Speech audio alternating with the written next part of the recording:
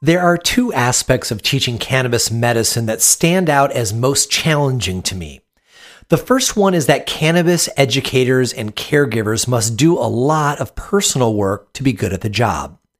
A caregiver cannot be overreacting to the challenges the patient is going through while also not making light of them. A good caregiver is a difficult blend of stoic, educator, and friend of last resort to the patient. Several times in the last decade, I have sat down with a terminally ill person who has asked me how to use cannabis in their last days so they can be lucid saying goodbye to their family. This is heavy-duty humanity. This is a very serious conversation. That patient doesn't want my tears or concerns for them most often. They want me to stick to business and give them the information they require, give them good product recommendation, and be gone. It is a role of service, and to do it right, it takes a lot of self and situational awareness by the caregiver. The second especially challenging aspect is that cannabinopathic medicine keeps changing. As the paucity of cannabis knowledge we've had is replaced by modern studies with more participants and better analytics, we have to constantly update ourselves on the latest understanding because that understanding is constantly evolving these days. If you are a doctor or a caregiver who found part 1 of endocannabinoid mechanics and has now returned for part 2, thanks for your dedication to the caregiver service role. The humans under your care will be all the better for it. And if you are here for yourself as a cannabis patient like me, know that this material is presented to you so we can all learn and grow and heal together. It is as simple as that. If you want to learn about cannabis health, business, and technique efficiently and with good cheer, I encourage you to subscribe to our newsletter. We'll send you new podcast episodes as they come out, delivered right to your inbox, along with commentary on a couple of the most important news items from the week and videos too. Don't rely on social media to let you know when a new episode is published. Sign up for the updates to make sure you don't miss an episode. Also, we're giving away very cool prizes to folks who are signed up to receive the newsletter. There's nothing else you need to do to win except receive that newsletter. So go to shapingfire.com to sign up for the newsletter and be entered into this month's and all future newsletter prize drawings. You are listening to Shaping Fire, and I'm your host, Shango Los. Today, my guest is Miyabi Shields, PhD. Dr. Shields is co-founder of Real Isolates, which, ironically, focuses on the importance of secondary plant components and synergistic blends, so essentially whole plant medicine. Miyabi received their PhD in pharmaceutical sciences, focusing on the biochemistry of the endocannabinoid system from Northeastern University in 2018. Miyabi has authored or co-authored 6 peer-reviewed publications and presently has a patent under review for a novel fungus and plant extraction method. Miyabi also has a substantial list of honors and awards, including a 2016 International Cannabinoid Research Society Pre-Doctoral Research Award. Their TikTok channel, at Miyabi PhD, has 130,000 followers and is where I first met Miyabi. Today is part 2 of endocannabinoid mechanics, and during the first set, we'll talk about how certain cannabinoids function. The second set is all about comparing the various ways we get cannabinoids into our bodies, and the third set is about dosing thresholds for cannabis efficacy for chronic and other serious patients. Welcome back to Shaping Fire, Miyabi. Hey, happy to be here. Excellent. Me too. I had really enjoyed our first conversation, and it got a really popular response. People dug the quality and kind of information that you share. So let's go ahead and do some more. So let's jump right into it. People say offhand that taking THCA is a lot like taking CBD. And that makes sense to me in use, but what does that really mean at a chemistry level? That statement is too vague to really be useful to most caregivers and patients. Is it just that THCA heals without the euphoria of THC like CBD does? Or does it work on similar receptors or perhaps still something else? Well, you pretty much answered the question yourself there with that one. Oh. But yeah, so it's interesting. This is so weird without my model. In your hands, yeah.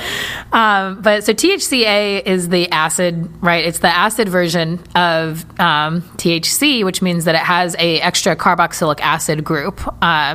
And carboxylic acid is a carbon that's bonded to 2 oxygens, and it's really negatively charged, and it's pretty big. So that changes the shape of the molecule, and that change in shape affects like a couple of things. The first thing it affects is the ability for the molecule to get into the brain. Generally speaking, the more charged something is, like this, in this case, having a negative charge, will decrease its brain penetration. So that's one way in which they're different. The next way is how it binds to the actual receptors. There has been evidence that THCA does bind to like the CB1 and CB2 receptors, but it's far less than THC. And really interesting about people saying qualitatively that it's similar to CBD. For me, what's interesting about that is that both THCA and CBD activate or turn on the serotonin 5-HT1A receptor. And that's actually the receptor that's been linked to the beneficial mental health effects of CBD in mouse model research. So I think you're right on the money there when you say that THCA and CBD interact similarly to serotonin receptors. And that's why people think that they feel the same way. That actually makes a lot of sense in practice. The fact that the THCA molecule hits the same receptors, though more lightly than CBD, because a lot of folks who, well, you know, at this point, most people have got access to CBD one way or another. But you know, a couple years ago, pre-CBD being everywhere, people who only had access to THC through the heritage market would just be able to go and enjoy undecarbed flower, and it would give them the same kind of, you know, anti-anxiety and anti-depression benefits, similar-ish to CBD. And people used it that way. The other thing that's interesting about THCA is it seems to be kind of universally give people serious munchies, you know, so it's very, very useful for folks who have lost appetite. Let's go one step deeper into this. So let's talk about these other novel cannabinoids, the acid forms and probably the varin forms. As more novel minor cannabinoids are studied and bred for, we're all going to get the opportunity to learn and smoke the acid forms, the unheated, unaged forms of these cannabinoids, and also their varin forms of THC and CBD and the others. To most folks, THC is the queen, of course, and CBD is seriously helpful, but few folks understand the nature of the acid and varin forms other than knowing that THCV tends to inhibit appetite and stops the munchies. So I'm going to kind of hand this to you in a basket. Will you explain what the acid forms of cannabinoids are in relation to their non-acid versions, and then either during or after do that same thing for the varins? So however you think it's going to be explained more carefully. The gist of the question is, give us a better understanding what the acid and varin forms of these cannabinoids are. Right. So, I mean, the acid forms it's very simple. You just add a carboxylic acid to the same position. It's on the phenol or benzene ring portion of the molecule. And it is, like I said earlier, it changes the structure and the shape, and also, you know, the charge. It's called electronegativity. There's a negative charge on the acid versions of these. And so they display very unique pharmacological profiles, meaning that if you change the structure, it will change the receptors that it interacts with. It also changes, like I mentioned earlier, about like brain permeation, like permeability, or the ability for these molecules to get into the brain. So it changes like the distribution of where these molecules end up interacting in your body. There's been some pretty interesting research done. I believe it's in Australia, on the acid versions of both THC, CBD, CBG, so, you know, THCA, CBDA, CBGA, and I think CBDVA also, to mix up both the acid and the varin form there. There's been a lot of really interesting research that's being done on like anti-epileptic properties specifically, being linked to these forms. And epilepsy shares pathophysiology with a lot of other disorders that people use cannabis for, like migraines, cluster headaches. And so I think it's going to be really, really interesting to see more research come out, and also to see more qualitative information come out as people are able to, experiment and see what are the therapeutic applications of it, because I definitely believe that there are unique therapeutic applications for these rare variations. It's really interesting that we're at this time where patients are able to literally do citizen science, because prohibition for so long has stunted scientific research, and people who are desperate for relief take cannabinoids just to say, well, all right, they're safe enough. Let's just see what happens to them. And so we patients stumble upon things, and then we tell people, and they tell people. Next thing you know, there's something coming up from the underground that the more formal scientific, community needs to jump on and get evidence to back it up. How you describe the differences between the acid forms and the regular forms, they're so different. How they access the brain or don't access the brain is different. The receptors that they attach to are different, and it sounds like in different amounts. It kind of gives me the idea that we should not consider the acid forms to even necessarily be related in quality to their non-acid forms. Like CBDA doesn't necessarily act or do what CBD does. THCA does not really act or necessarily do what THC does. And it sounds like their names, cannabigerol, for example, that has more to do with the structure of the molecule chemically, and the addition or removal of this acid component really makes it an entirely different cannabinoid than its more common non-acid namesake. Yeah, I mean, structurally, they're very similar, right? Because the only difference is one carbon, two oxygens, and then depending on the pH, there's a hydrogen there or not. So in structure, they're super similar. And that's why they say, THC and THCA, CBG and CBGA, et cetera.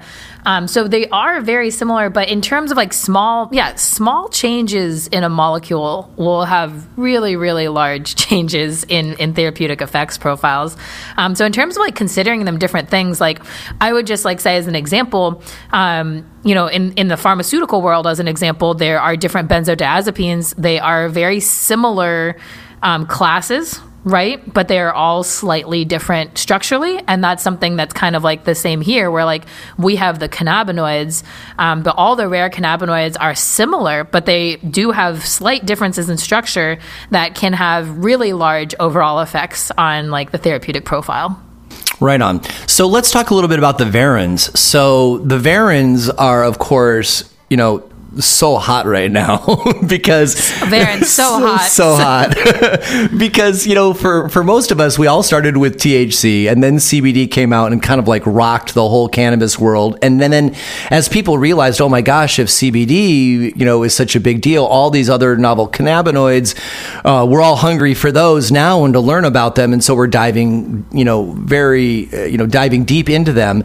And then the varins seem to be the ones that are going to be hitting the scene next as these seeds become available this coming summer.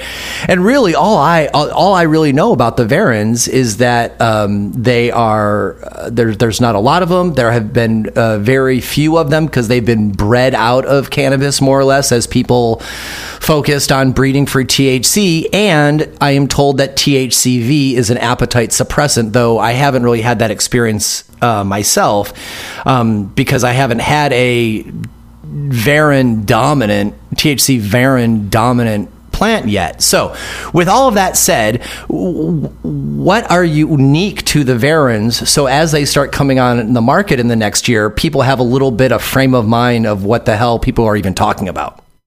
So the difference between the varins and the parent molecule. So we're talking about the parent molecule being THC or CBD for that matter. Those molecules have, if anyone who's seen my videos, I call them a fatty tail. I call it a fatty tail.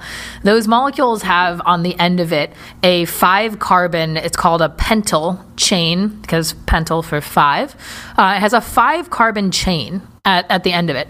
And that's just it's a fatty tail. It's just a piece of the molecule that is very sticky, sticky like butter, greasy. And that has a very unique chemical property that interacts with receptors. The varins only have 3 carbons instead of 5. So they're shorter and there's a smaller fatty tail. So that changes the way that it interacts with receptors.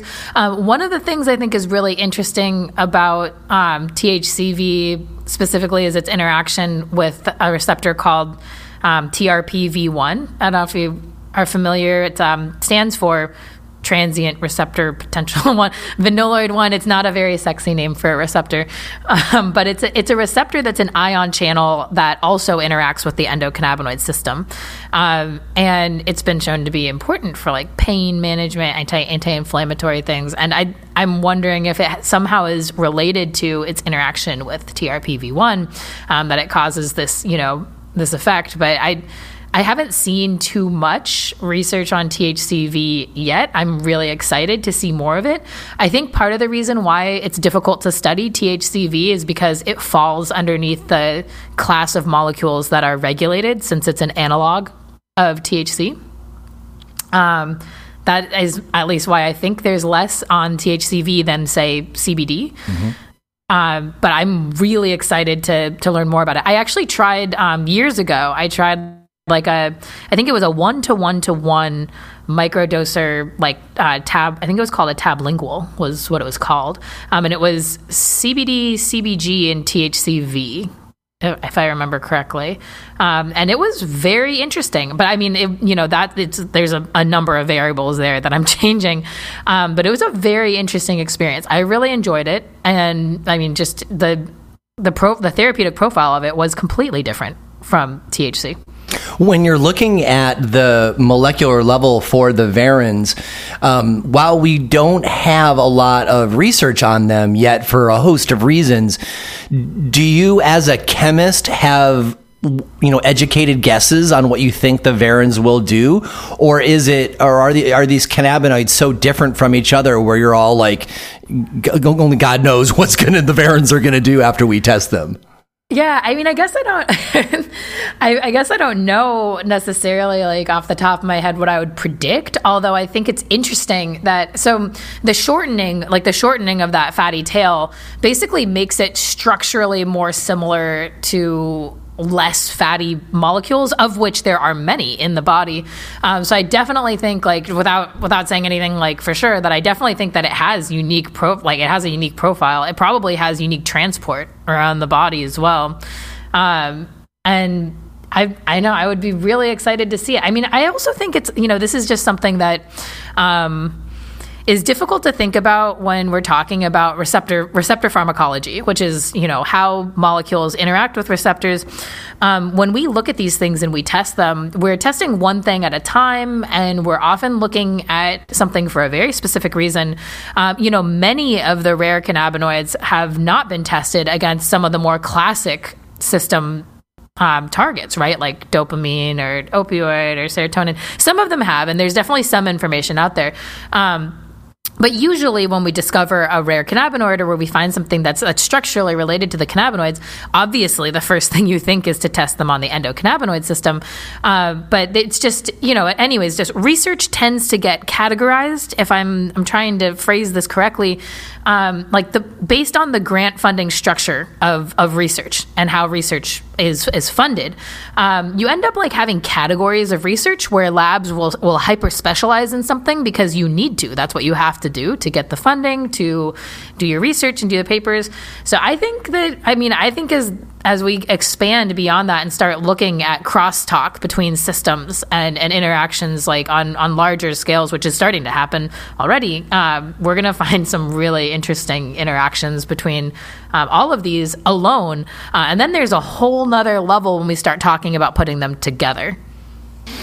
Yeah, the crosstalk between the systems is something that is huge, and honestly, I have to give you credit. You're the one who taught me or turned me on to start thinking about it. And also, that is potentially an entirely additional show. So don't get me started on the crosstalk of endocannabinoid system with other systems. Right on. Well, let's hold that aside, and we'll approach that another day. So let's talk about the feeling that cannabinoids give us. We talked a lot in part one about the mechanics and how the receptors work, and how the cannabinoids can block each other from the receptors, and we talked a lot about that mechanics. But that sigh of relief that folks get from a cocktail at the end of a workday, like when the alcohol hits the bloodstream, you can feel your body shift down a few gears, and you go like, and then like everything feels a little bit easier, right?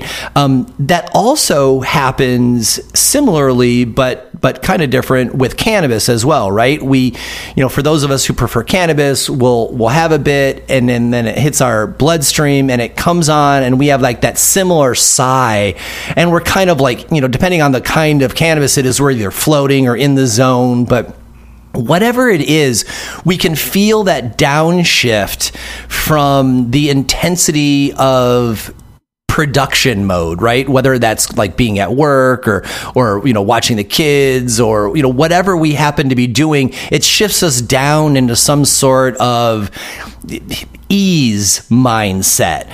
What is happening then, right? And if it helps to say what's happening with alcohol and then compare that to cannabis, I'm all for that. But there's something very specific mechanically that happens in that moment when the first of the cannabinoids hit the bloodstream after work, and we shift down into not work.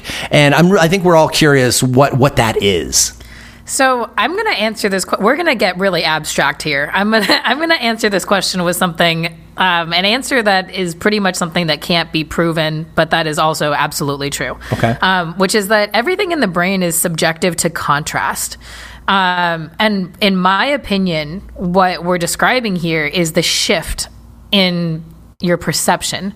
Right, it's this contrast, and how that initial shift, like the first hit, right, versus like the second, third, fourth, or like what you were describing, the first drink at the end of the day, right, as that initial change, that very first alteration in your perception will always feel different than the continuation of an altered state, and that's just because everything that we interpret in our brains is relative to what has happened before. I mean, that's also just true like in life and everything in general, right? Like every single thing that our brain has is built upon a contrast of the things that it's already experienced. And our brains are very used to what is the way I want to describe this? Our brains are very used to getting into like a status quo, keeping everything the same.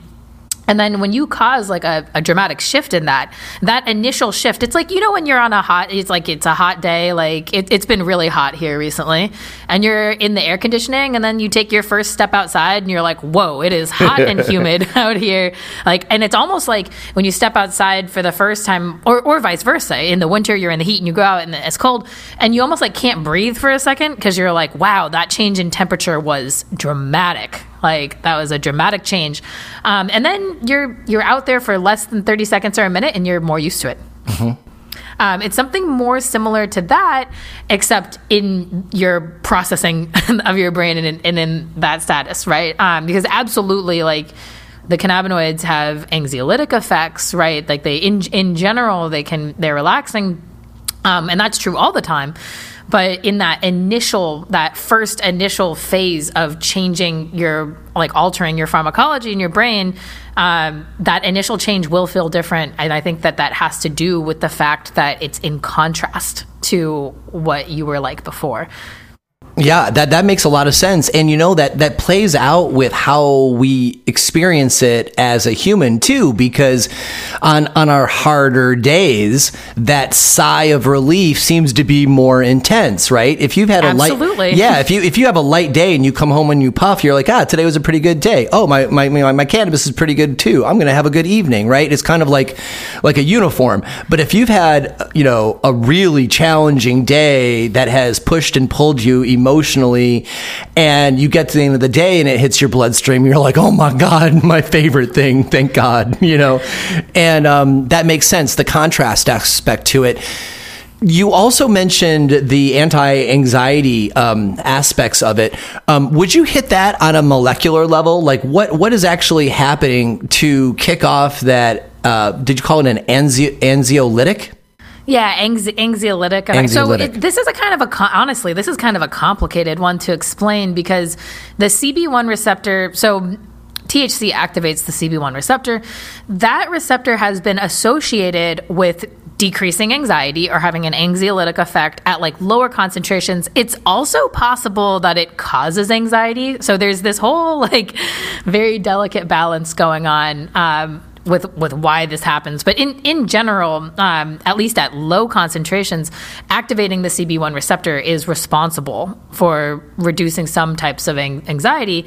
It's not really, I'm trying to think of like, in terms of like research that's been done, most of the research has been in animal models, although some of it has been like repeated in humans. And it seems like it's called a biphasic effect. It seems like at a high concentration, there's a second threshold that you'll reach where all of a sudden it reverses and it causes anxiety or it causes paranoia, right? And one thing I've been really passionate about educating people about is that our thresholds are different. Every one of us will have a different, threshold for that second level of that effect. So for some people, they might never get anxiety, right? And others, it might be a side effect that it's very easy for them to come across. I would be in that second category. And I got to tell you, it's made me very aware of, in the scene, people talk about puff and tough, right? It's have more, finish the joint, have another hit. Part of cannabis is definitely, there's pressure to always use more, right? And I find that I think that really stems from a lack of understanding by most folks of this biphasic effect where, if you have a bit, you have the decrease of anxiety and the increase of euphoria and your joy increases. That's wonderful. But where that tapers off and becomes anxiety causing is different for every person. And for myself, I know that, I can smoke a certain amount and it'll put me right where I want to be. But if I go beyond that, I can feel, I actually don't know what I feel. I think about it as my adrenaline turns on. That's how I explain it. I'm like, your fight or flight. Okay, so good. All right, well, I'm not that far off. So I'll have that little bit more, and I'll just like feel it turn on, like you would feel an air conditioner in your HVAC come on. It's like, oh, air conditioner came on, or first time the heater came on for the fall. You can feel the house rumbling. Well, the same thing. I will smoke a bit, and I'll have a great time, and then I'll smoke a bunch, and I'll feel the adrenaline kick on. And I've been smoking for so long now that I'm like, oh, okay, time to go outside for a walk, time to step outside of the party, time to, whatever, to do a little bit of self-care and check in on my set and setting so that I don't get upset. However, we do have to be aware that we all have got a different threshold for that. And some people may never hit the anxiety causing part. And then there are other people like me who my body tends to kick it in pretty low. So, I know that I need to check myself earlier. I run into this actually at conventions a lot, right? Where people are outside and everybody's puffing and trying each other's stuff. And everybody wants me to try their stuff because they're proud of it. And I want to celebrate how great their grow is. But at the same time, I'm like, if I do that a few times in a row, suddenly I'm so anxious I can't go back into the convention, right? So will you speak to that aspect of it about like what happens mechanically, if you will, when we hit our biphasic threshold? Well, absolutely. So I am right there with you. I'm a total lightweight, specifically when it comes to anxiety and paranoia. And I mean, I'm at the point now where like I actually don't usually smoke anything from anyone else because I mix things very specifically for me, and other people are welcome to smoke with me. Like I would love to smoke I'd love to smoke you out at some point. Like we got to do that. But I'm very sensitive, and it's been one of my passions to understand this biphasic effect, and it has to do with what's called endocannabinoid tone. And I know we discussed this a little bit on the previous talk, and we were talking about Dr. Russo's clinical endocannabinoid deficiency, but in general, endocannabinoid tone describes the levels of circulating endocannabinoids in your body, and then also the levels of the receptors, the CB1, CB2 receptors, probably also TRPV1 and some of the GPRs. These things are all different for each of us. This is also a way of it's one way of describing neurodiversity. For those of you who are familiar with neurodiversity, neurodiversity describes just differences in the way that our brains can all process and have information. And we are all very similar in the way that our brains process information. And then we are all very, very different. And one of those ways has to do with endocannabinoid signaling and the actual levels of endocannabinoids. So in terms of being really, really sensitive, it means that for both you and I, when it comes to like anxiety or paranoia, there is probably that we have an increased level of CB1 receptors in a very specific part of our brain, that maybe people who do not have a high threshold of that have lower levels of CB1 receptors and are not as sensitive to that. It's also why, to a certain extent, if you develop levels of tolerance, sometimes certain side effects will go away. Because tolerance is usually, it's associated with a decrease in the number of CB1 receptors. So some people, when they develop tolerance, will realize that like certain effects go away. I mean, generally when you develop tolerance, all of the effects go away without using more. But it's usually like certain effects one at a time, right? Like some of them go away first. And that has to do with changing the levels of CB1 receptors in very specific areas. Right on. So before we move on, I think I want to just make a very intentional plug. I mean, we made the case very obvious for folks, but if you are a listener and you have, a low biphasic threshold for anxiety, so you puff a little and you get your anxiety decreased, and then you puff more and your anxiety increases, my friend, do not let people bully you into taking more THC. Absolutely not. And if you are one of these people who have got a very high threshold for this, and let's say that you're dabbing and you can puff with everybody and you can puff all night, please do not bully those of us who have got a lower biphasic threshold into smoking with you. For sure, offer it to us, but please don't bully people into it, because it really is different for folks. And if you care for that person enough that you want to get them high, also have enough care for them to let them tell you that they've had enough, because you don't want to make your friend anxious. So anyway, I'll get off my soapbox on that one, but I absolutely agree with that, because all of us are trying to just have a good time, right? Like we're all trying to increase quality of life essentially. And I think that's going to be different for all of us. And I think it's important to know. And also, as another PSA, I would love for people to start regularly saying like, oh yeah, my biphasic threshold for THC. I would love to make that a regular thing. It's actually, THC is biphasic for a number of effects. It's not just anxiety. So it's true that each of us has very specific side effects that we're, prone to. I'm also prone to getting very cold. Are you prone to that, Shango?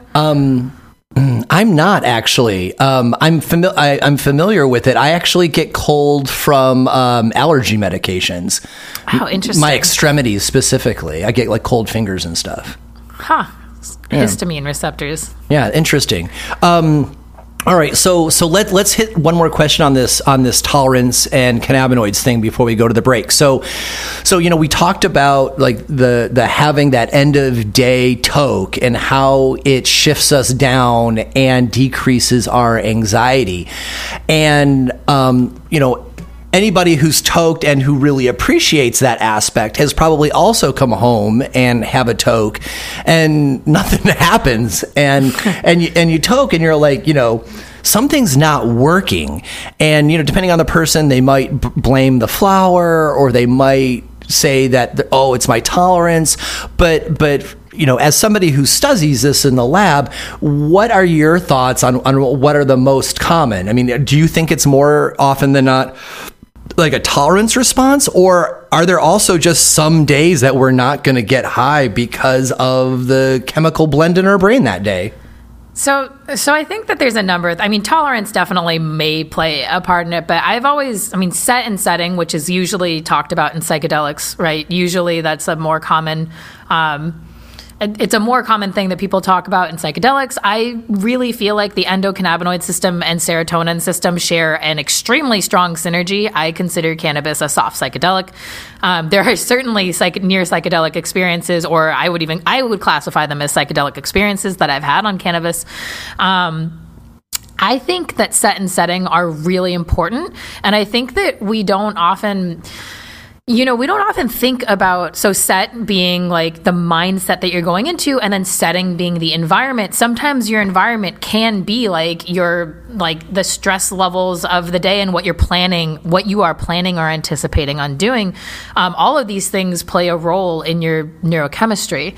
And I definitely feel like alterations in your neurochemistry will affect the way that, molecules feel when you take them. And it's not always going to be the same. And I know that what we're looking for is for something to always be exactly the same effect. But even with, everyone, if we're going to make the same metaphor with alcohol, it's the same way. Sometimes it's a generally speaking, you have a effect, right? But sometimes you have a really great night, and then other times you're sad and you cry or you're angry. Yeah, that's a really good example. You're right about that. I hadn't made that connection before. Yeah. But it's pretty similar, right? Because your brain, so the way that our brains sort of function and perceive the world is always in response. Our brain is always changing. We are always in flux.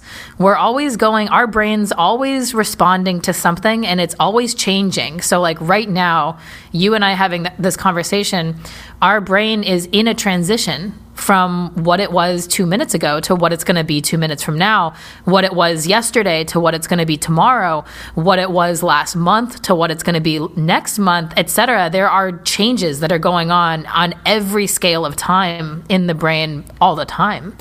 And so that will be different depending on a number of factors. And you brought up having a really bad day, feeling really negative, that will alter your neurochemistry. It's been shown and proven that when you're happy, right, you actually see more, your vision is clearer, and you notice more things. I won't get too deep into positive psychology because that's a whole nother rabbit hole that along with crosstalk that we could go on to for forever. But I am a very big believer in positive psychology. I think that there are subconscious things that we cannot change and that we can't alter. But I also believe that there are conscious things that we can change in our minds and that we can really focus on and behaviorally modify in ourselves that has an impact on our neurochemistry. Whether or not these things can be measured at this exact moment, I couldn't tell you. But I know for a fact that set and setting and the way that we approach an experience really changes the outcome of the experience. That's part of why cannabis has such a high placebo effect, right?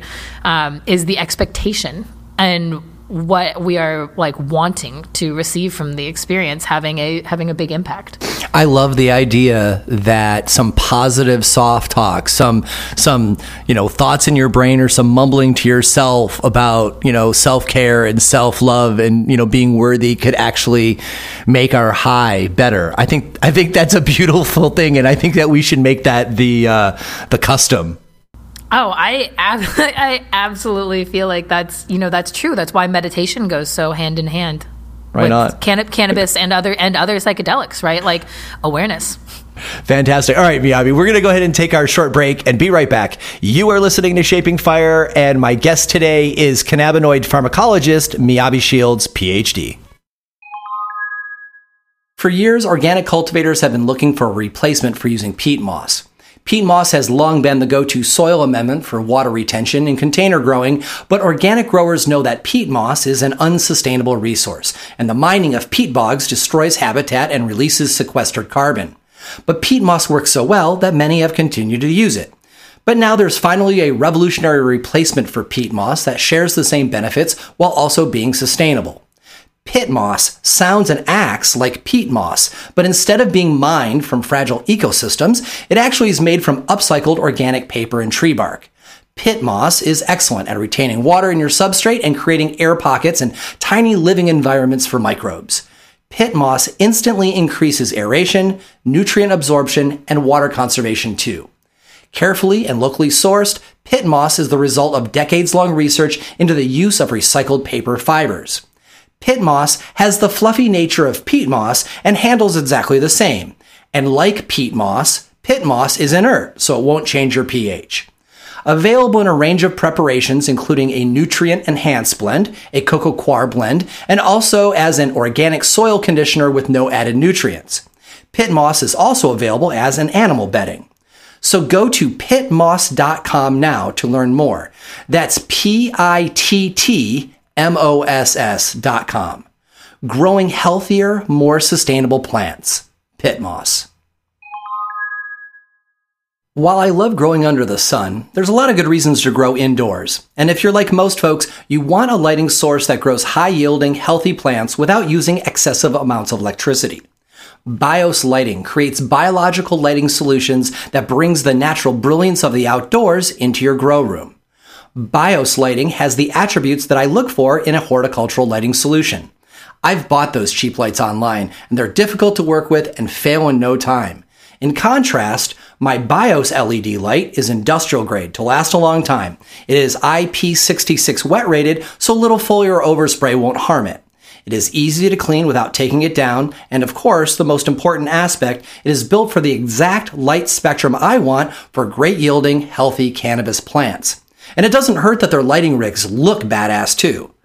Many horticultural LED lighting systems are based on irrelevant performance metrics, and people love to argue online about these numbers.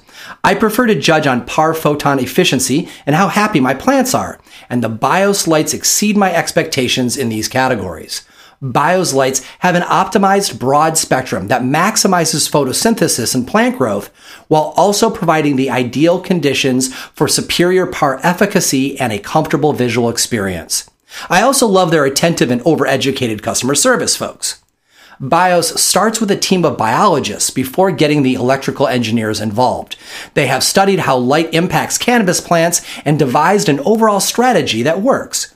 I encourage you to check out their website at bioslighting.com to learn more about how this strategy can work for you. And Shaping Fire listeners can get a special deal. Use the discount code SHAPINGFIRE, all one word, no caps, for 10% off your entire purchase. That's bioslighting.com. For 20 years, Humboldt Seed Company has been family-owned and providing reliable, high-yielding seeds originating in Northern California. While the current trend is to slap one super male into a line of hype strains, Humboldt Seed Company continues to breed with precision and care by doing large sifts and back crosses to emphasize the absolute best traits that a line has to offer. This kind of breeding takes time, talent, and space to work. No matter what kind of aroma you are particularly into, Humboldt Seed will likely have something you'll love. If you love fruit, you can choose from banana, mango, apricot, papaya, blueberry, blood orange, melon, and lemons across their various strains. They have all gas, glue, and classic sour diesel lines as well. Of course, there are the heritage California strains like OG Kush, Jack Hare, and Headband, and their award-winning blueberry muffin is one that delights just about everybody's palate, especially when concentrated. Humboldt Seed Company is proud to bring to market the infamous Freak Show Cultivar 2, which has a great THC high, but looks so much like a fern that some folks can't even identify it as cannabis. It's a plant that really needs to be seen to be believed. If you're looking for well-balanced CBD seeds, Humboldt Seed Company can turn you on to CBD strains that actually have flavor, like the dill and pepper terpenes of Willie G's Lebanese landrace. Whether you are looking for regular, feminized, or autoflowers, Humboldt Seed Company has the gear to make this your best growing cycle ever. Visit HumboldtSeedCompany.com today to check out their line of vigorous genetics, download their catalog, and find out where you can pick them up. You can also check out their Instagram at The Humboldt Seed Company to check out their gorgeous flowers and the extraordinary freak show plant. Humboldt Seed Company. Let them know Shango sent you. Welcome back. You are listening to Shaping Fire. I am your host, Shango Los, and our guest this week is cannabinoid pharmacologist Miyabi Shields, PhD. So, Miyabi, we've talked about these different methods of bringing the cannabinoids into our body, but anybody who has spent a lot of time with cannabis and has, smoked and had edibles and maybe tried a sublingual, they know that they all hit different. And when I say hit different, I mean that they come on at a different rate and they feel different in the body, and often they will have different medicinal effects depending on how we ingest them. So would you please explain the differences in how our body absorbs the cannabinoids, that method of action, and then the differences chemically so we as patients can use the best mode for our desired relief? Yeah, absolutely. So I'm going to hit the two largest and most significant routes of administration, which is edibles, which is an oral administration, or smoking. So with edibles, there's three differences in the two routes. The first one is like the actual absorption, right? So that means when and where do the molecules enter your body, and how are those molecules entering your body?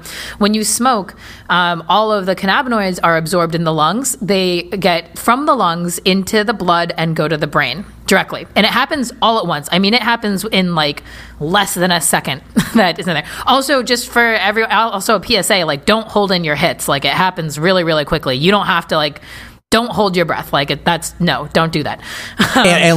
Since we're going to hit that, and let's also reference from the Robert Littman episode all on cannabis and breathing, that not only is it not necessary to get your cannabinoids out, as Miyabi is saying, but the longer you hit your hit, the more damage you are causing your lungs and your cilia from having the hot heat in your lungs.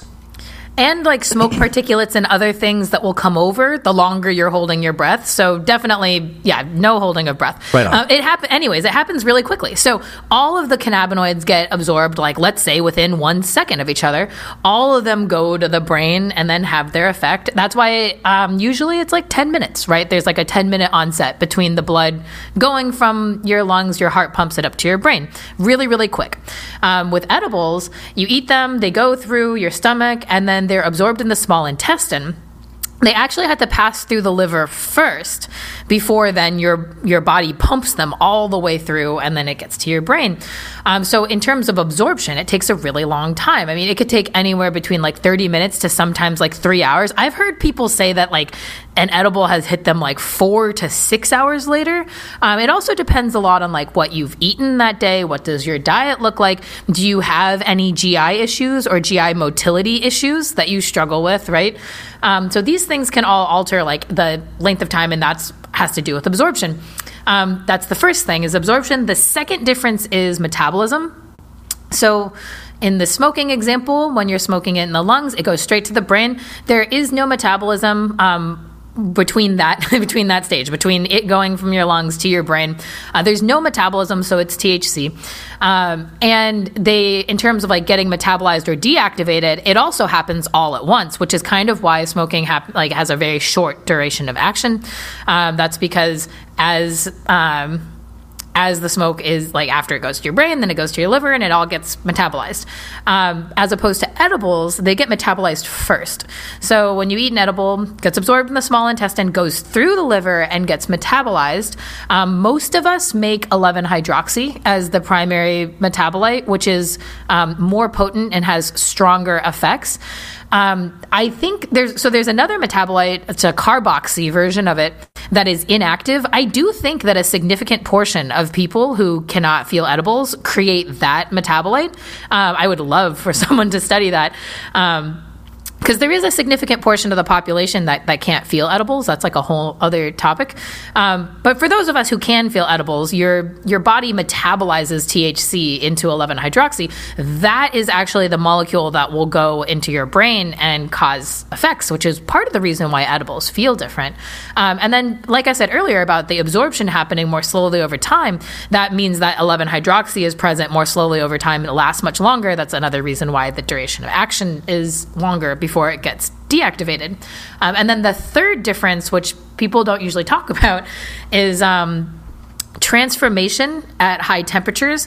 So cannabinoids are pretty sensitive molecules, and when you heat them to temperatures that are above, say, like 300 degrees Fahrenheit, you're causing a significant change in molecular structure for a significant portion of the cannabinoids that are present.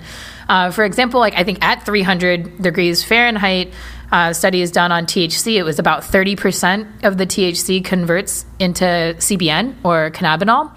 That's a dehydration reaction. So basically, 2 hydrogens are removed from, is it 2?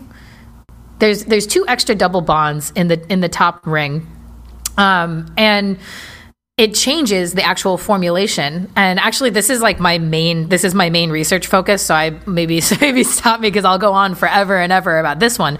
But basically, if you're smoking and you're using a lighter can reach temperatures well above 1,000 degrees Fahrenheit.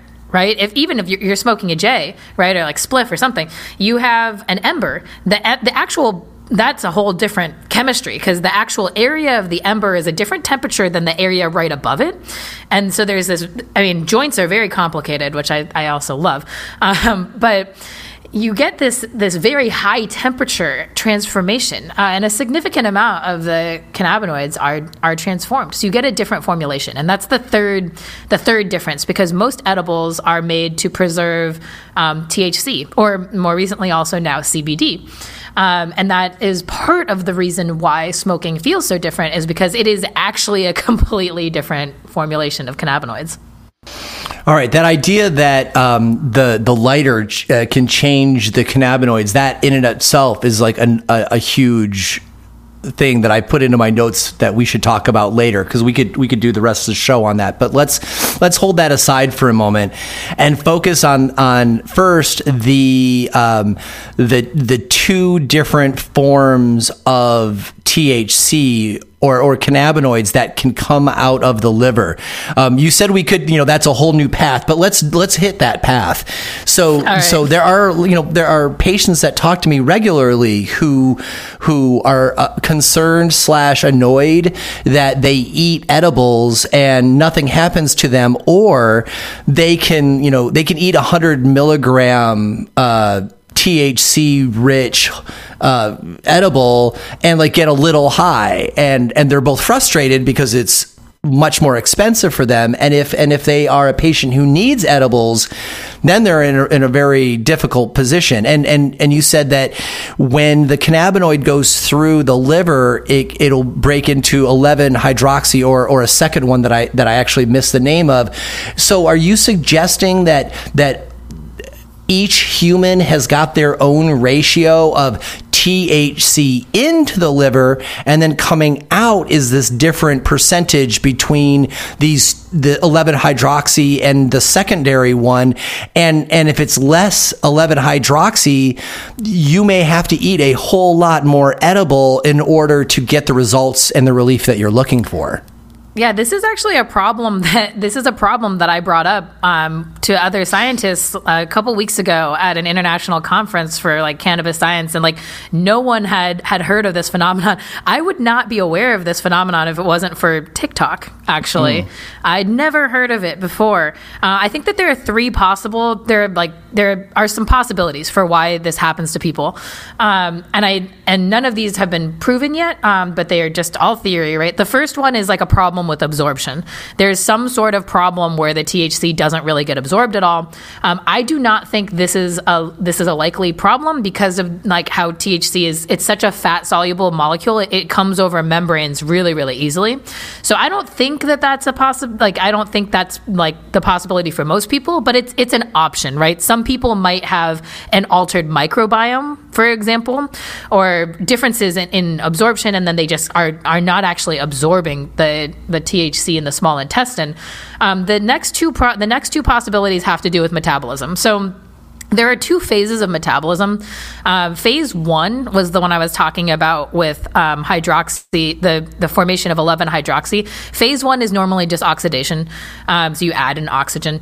And the other option was a carboxy. I don't want to name the whole name because it's just like numbers and not fun. But the second version of it is a carboxy, which is just a carboxylic acid instead of a hydroxyl group, which is just it's basically one extra oxygen. Similar to what I was talking to about THCA, right? A carboxylic acid versus THC. In this case, though, our bodies add the carboxylic acid to the 11 position, which is right at the top of the molecule. That one is it. So that carboxy metabolite is inactive. And the determining factor of which one of those molecules our body makes has to do with our metabolic enzymes in our bodies. Like, so our body is absorbing the THC, goes to the liver. In the liver, there are enzymes present, and those enzymes determine what happens to that molecule. Maybe it's a mutation in the enzyme. Maybe it's a variation in the levels of these different enzymes that are present, right? But it's possible that for the people who can't feel edibles, their body is not making 11-hydroxy. It's only making this inactive version. So they're eating the edible, the THC goes in, and then your body turns it into something inactive. That's not to say that metabolite doesn't have any effects. I haven't seen a lot of research on it, honestly. So it could be doing something, but it's not having the psychoactive intoxicating effects. Because it's not active. Right. And then the other option has to do with phase 2 metabolism, which is the second phase. What our body does is it takes the molecule and it adds a sugar acid, like a glucose molecule. It's called glucuronidation, and that inactivates the molecule as well. If you think about it, it just takes a sugar molecule, you snap the sugar molecule on it, boom, the thing is turned off. It's inactive. So there's another option, which is that people might have a very, very fast phase 2 metabolism. So perhaps someone that's taking an edible specifically for THC, they can't feel it because they take the edible, their body does phase 1 metabolism, but then it immediately does phase 2, and then everything is inactive. Wow. I would love to see research on this. And also there is the option that there's tolerance, right? Like there's some option there that, you know, some people who are really heavy cannabis users develop a tolerance, and then, you know, you don't see these marked effects with edibles. Although I have seen people say they've taken hundreds and hundreds of milligrams. And so that just doesn't add up when you take into account that these people also probably smoke flower and can feel 100 milligrams of THC. Yeah, right? Yeah, totally. If they smoked it, they would get hit upside. Yeah. Exactly. So, I mean, it just doesn't match up to me. That it means to me that there's a problem with like absorption or metabolism. And actually, this is something I'm collaborating with another pharmaceutical scientist on to like establish like how prevalent it is in the population. And her name's Riley. She's also a pharmaceutical scientist. And Riley and I used TikTok actually to poll how many people could feel that. It's a significant population of people who can't feel them. And I think it's something worth looking into to figure out at least why. All right, so then let's thread the needle. So if we've talked about smoking on one side being fast and heavy hitting, and then we've hit on edibles, which are significantly slower, but can be stronger and more, time released, longer acting. What about sublinguals? Because you're not smoking it, it goes in the mouth, but it also doesn't go through the gut. It goes through your mucosal membranes. Excuse me. So what is that intake like chemically? Okay, so when we're talking about sublinguals, like, are we talking about like tinctures that you put under your tongue, right? Tinctures that you, or a sublingual spray, or normally it is cannabis oil that has got a little bit of residual ethanol in it, so that when it hits your mucosal membranes, or just like the tissue in your mouth, the residual ethanol takes the whole plant medicine over or through the tissue. Yeah, so like I don't know if something is wrong with my mouth, but I have never been able to feel sublinguals successfully. So I'll just talk about it in theory. In theory, when you absorb something either sublingual or subbuccal, which is like a cheek, there are some cheek swabby products that I've seen before on the market. So both of those methods of action should bypass first pass metabolism. They should be really quick, similar to smoking in the lungs, and be, I guess, have comparable advantages as smoking. No transformation, obviously, because there's no heat.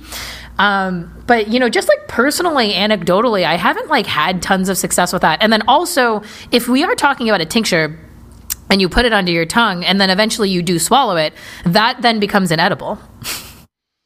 Like whatever is left that didn't. Yeah, that is true. The street wisdom on this, anyway, is that there's a small amount of fluid in a tincture normally, and you put it underneath your tongue, and you might hold it, you might not, depending on what the tincture is made out of. It may burn too much to hold it there, but whatever. You put it in your mouth, you swish it around a little bit, and you swallow it. And when I talk to folks, anecdotally, folks believe that the THC is absorbed in their mouth, and then if they swallow it, it's a long road from the mouth to the gut, and it's going through the throat and the esophagus and all this kind of stuff on their way down, and that the rest of it is actually soaked in on the way down in before it gets to the intestines, and therefore it never becomes an edible. How does that hit for you? I don't agree with that. Right on. It's fine. It's fine for people to think that, though. I don't have any proof that doesn't happen. But I think it becomes inedible. Right. That's my personal opinion. Is whatever doesn't get absorbed in the mouth, then when you swallow it, maybe there is like trace absorption in like the esophagus or the stomach. But in general, the small intestine is what's built to absorb like exogenous. Like in general, the small intestine is where our body like absorbs all like when you eat food, it's similar. There is some sublingual absorption. Then when you eat it, I would say I don't know the statistics on this. I'm not a GI person, but I think most of the absorption happens in the small intestine. Yeah, yet another thing we've hit on today that needs more study. Yeah, I mean, I don't know what's wrong with my mouth. I cannot feel sublinguals ever. Pretty much I don't know. I feel them like an edible, like way later, All right, so let's move on to the ever popular method of suppositories. And even though suppositories get a little bit of a giggle because we're popping something into our rectum, there are a lot of patients that I have worked with that when they discover this, they literally cry with relief and joy because either they have got severe stomach problems and they have a hard time eating anything, or B, they have they've got an issue in the liver where they are not making the 11-hydroxy, so they're not feeling anything, and for whatever reason they can't smoke. Or they're cancer patients and they're trying to, take in absurd amounts of cannabinoids all at once, and taking it orally gets them super duper high, and so they introduce them the cannabinoids to their body as a suppository.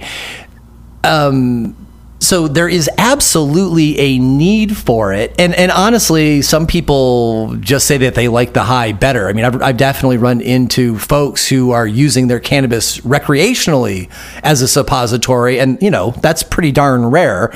But, people are into all sorts of stuff. So let's talk about it. So, as I understand it, the suppository will break down, and then the cannabinoids are absorbed absorbed by the tissue along the walls of the rectum, but I really don't understand what the chemistry is beyond that point.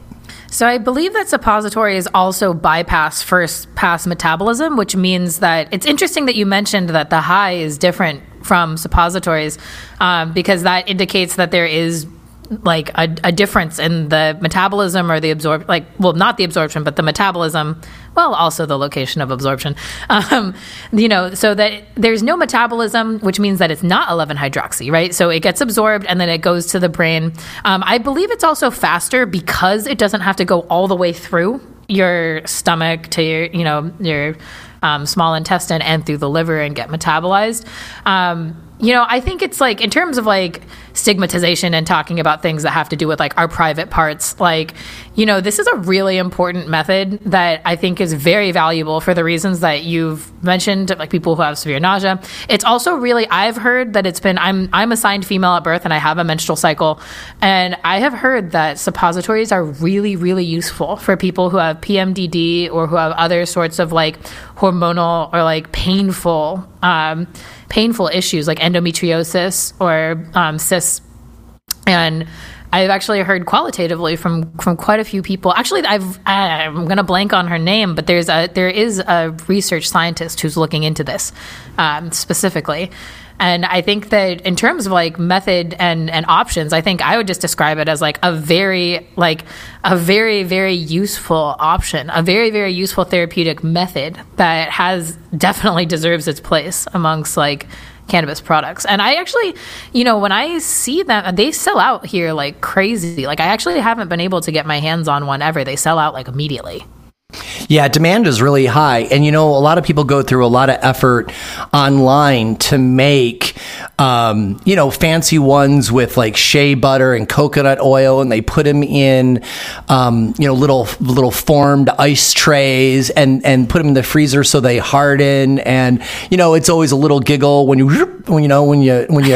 put it there because of it being cold. But I know enough patients who do this, a couple times a day where they just don't even bother making the proper shea buttery coconut suppository, and they just take a cellulose capsule, put the RSO in there, and then apply it, because the fluid that is in the rectum is plenty to break down a cellulose capsule, and there you go. So, you can be fancy and gentle, or you can just like get her done. And as we know, really sick people, they usually just go for the get her done option. Yeah, absolutely. And I mean, in terms of like not needing to, that's fascinating. I never thought about the do-it-yourself method for that. I always thought there was some sort of fancy contraption, or I guess like an applicator. I don't. Well, I mean, the pharmaceutical industry, they can make everything more complex, right? Right. I'm sure there will be. I'm sure there's something about that. One thing that you said that really stands out for me is that. You said that since a suppository would skip the level 1 in the liver, and so the 11-hydroxy is not being made, a suppository would be the only non-smoking option that actually delivers THC to the brain unchanged. In theory, sublingual too, right? But that's true too, right? Yeah, in theory. And then for you. And then I know. Yeah, in theory for me, other people with normal mouths that happens. I know also that there's been a lot of research into transdermal applications, but to my knowledge, no one has been able to crack the transdermal situation where it actually enters the bloodstream. So so far to my knowledge, like transdermal, which I love topicals also, like I think they definitely have therapeutic validity, but they don't enter the bloodstream, right? It's like a very high local concentration. All right. Well, that would be that. Well, all right. Let's go for it. So all right. So let's talk about that. So At one point, I agreed with that statement, but I have come across enough people who are using a topical that has got an ethanol component, and they use a THC rich topical, and then if they use enough of it, they actually feel the intoxication from the THC. And I have heard just anecdotally that people who don't smoke will test positive on a urine analysis after only using THC rich topical. So are you saying you have explanations for that or okay. No, I'm really interested also in terms of like the ethanol topical that makes people feel psychoactive effects. I want to talk to you more about that. But first, about the drug testing. A lot of the drug tests are not testing for THC. They're testing for the metabolites. And so that's actually it's possible with any of the topicals because your body will metabolize them, and the metabolites can stick around for like months, right? It's the question of whether or not it gets in the blood and up to the brain in like its active form. Interesting. So wait, the metabolites, your body will produce metabolites even if the THC doesn't reach the blood. Or like I think what my thought process was, by the time the THC reaches the blood and like is being cleared out of the topicals from topicals, is that it already has been metabolized, and that's why you don't get any activity because it doesn't enter into the brain. And that's just my like thought process behind it. I don't actually know. I'll look it up actually later. But interesting that you said that you've had people who felt a psychoactive effect from topicals. Do you know, did they apply it in a very specific place on their body, or is there... Well, I can give you two. I can give you two answers for that. So the first answer is I normally find people say they have felt it more when they have to cover a large area, right? So this is usually people who have got back and hip or leg issues, where interesting. They're covering their back, their shoulders, their hip bones, maybe their tush, and so it's not common. As a matter of fact, I've never come across it with somebody who's using it for hands, hands, elbow arthritis, tennis elbow, stuff like that, because it's a very small area. It's always been people who are taking care of a large swath of the human body.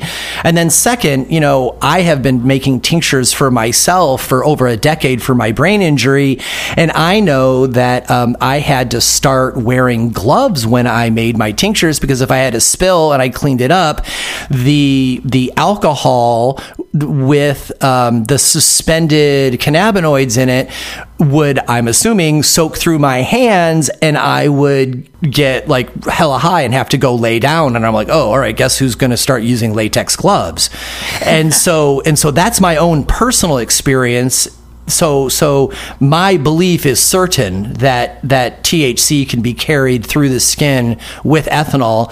And then the topical people who I have, learned from have said, the emu oil and all these other things are all good for the skin. But if you really want to take cannabinoids to the skin, there has to be an ethanol component for efficiency and expediency. I'm not a topicals expert, so I am not standing here saying that this is all to be true.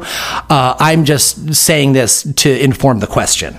That is so fascinating, and I'm going to go home today, mix my topicals with ethanol, and cover my back in it. Like, right I am so interested in that. I mean, with the back, it's interesting because the spinal cord is the central place where the peripheral and central nervous system like interact with each other. So obviously, there's a lot going on there.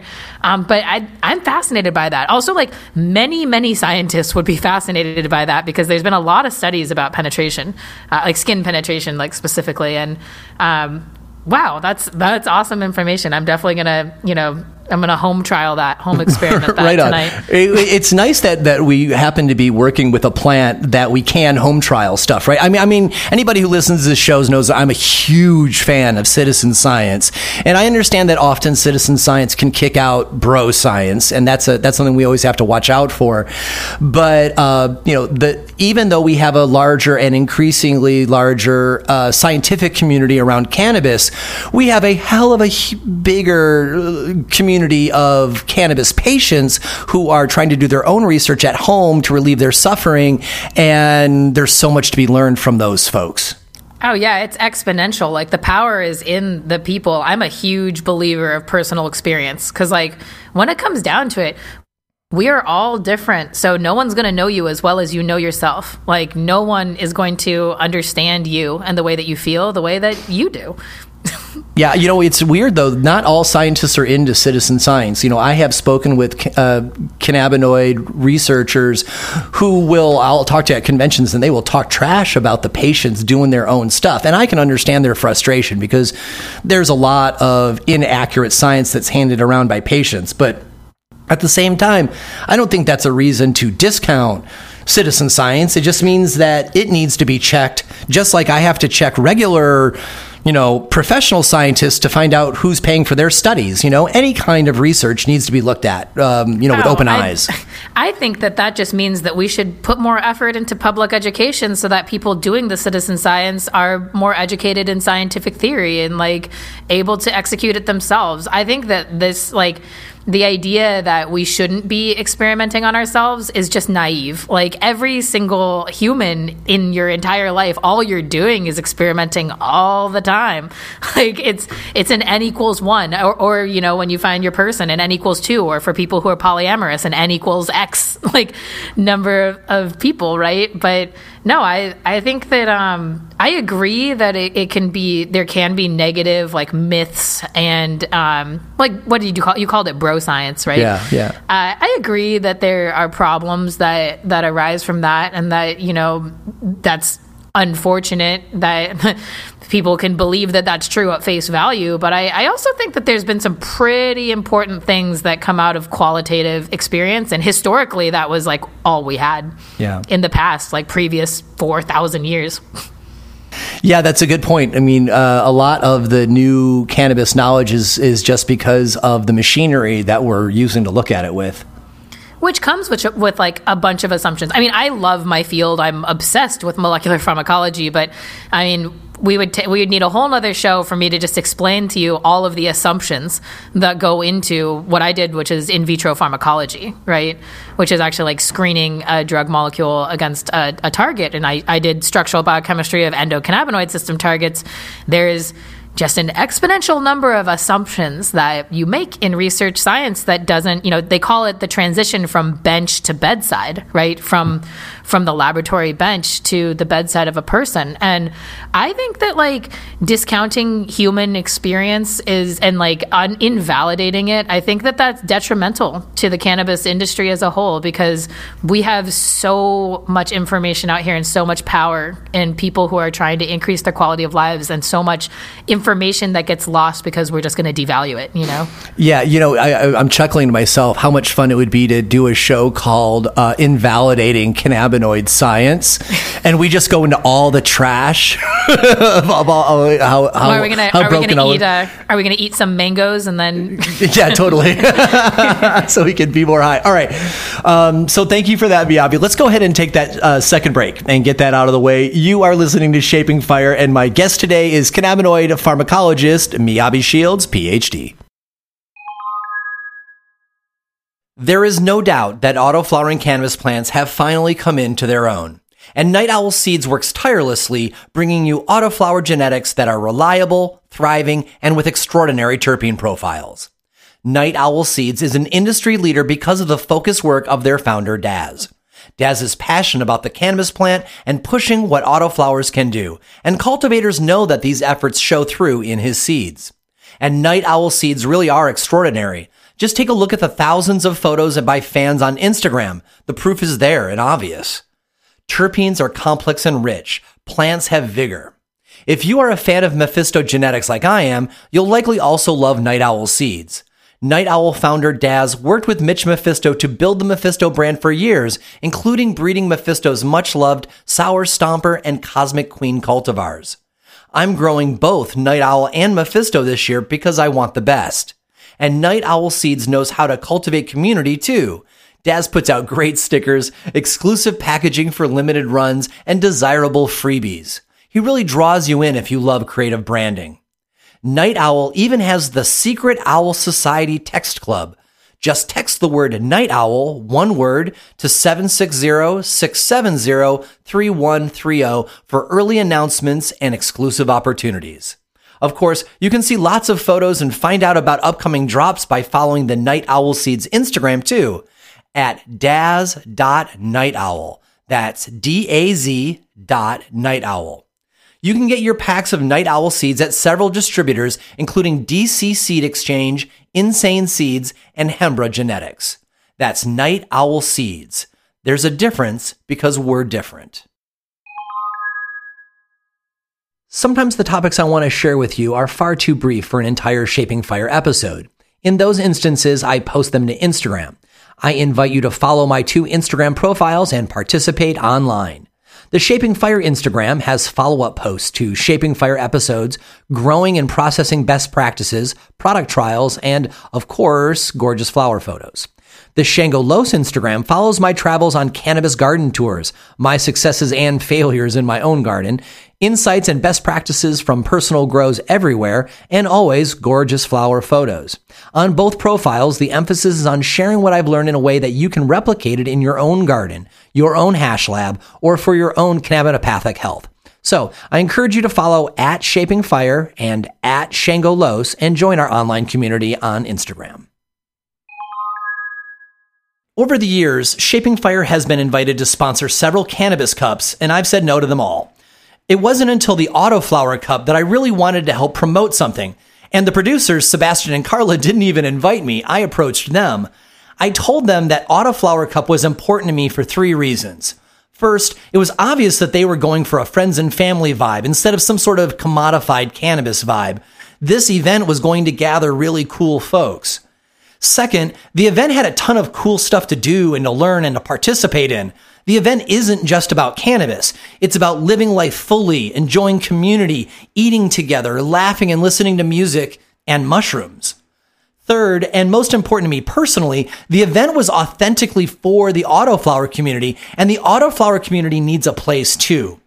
Autoflower is about getting high, sure, but I find that much of the autoflower community is still focused on cannabis patience, home grow, sharing best practices, sharing seeds, and humility. These are the ideals that I share with the event, and I wanted to make sure I did my part to help it succeed. Announcing the 2021 Autoflower Cup August 6th, 7th, and 8th in Lillooet, Washington, just outside of Seattle. This over 21 event is presented by Camp Ruderalis. The Autoflower competition is open to everyone, commercial and home growers, so get your skills recognized and enter today. A cup win now will make you a leader in the community. Here comes the ear candy. Stunden Glass Hookah Lounge, pop-up magical butter chocolate shop, waterfront marketplace with an array of vendors. There will be an old school autoflower seed swap, joint rolling competition, cannabis cooking demos, solventless squishing demos, and late night documentary screenings of fantastic fungi. Chef Sebastian Carosi's award-winning classics like elk chili, Kobe beef kimchi dogs, oyster po' boys, and razor clam chowder. Wild oyster harvesting, mushroom foraging, s'mores around the campfires each night. Dan Jimmy of Mandalorian presentations, psilocybin mushrooms presentations, camping, glamping, RVs, and Airbnb. So check out CampRuderalis.com for those details and follow the Instagram at the Autoflower Cup 2021. Welcome back. You are listening to Shaping Fire. I am your host, Shango Los. And our guest this week is cannabinoid pharmacologist, Miyabi Shields, PhD. So, Miyabi, we got to go back to the mango, right? We threw it in there at the end. Yeah, we threw it in there at the end. And there are so many people still talking about having mangoes before you get high because it helps. And this is untrue. And let's get it directly from a scientist. Please break it down. I believe that if you believe it will make you higher, that it will. That's what I normally say. Well, it's placebo, right? Essentially, it feeds into set and setting, right? If you believe it to be true, your brain tends to, tell you that you're right. So if I break it down to what people normally talk about, it's myrcene, right? People are normally talking about the terpene that is present in mangoes that will then make you feel higher.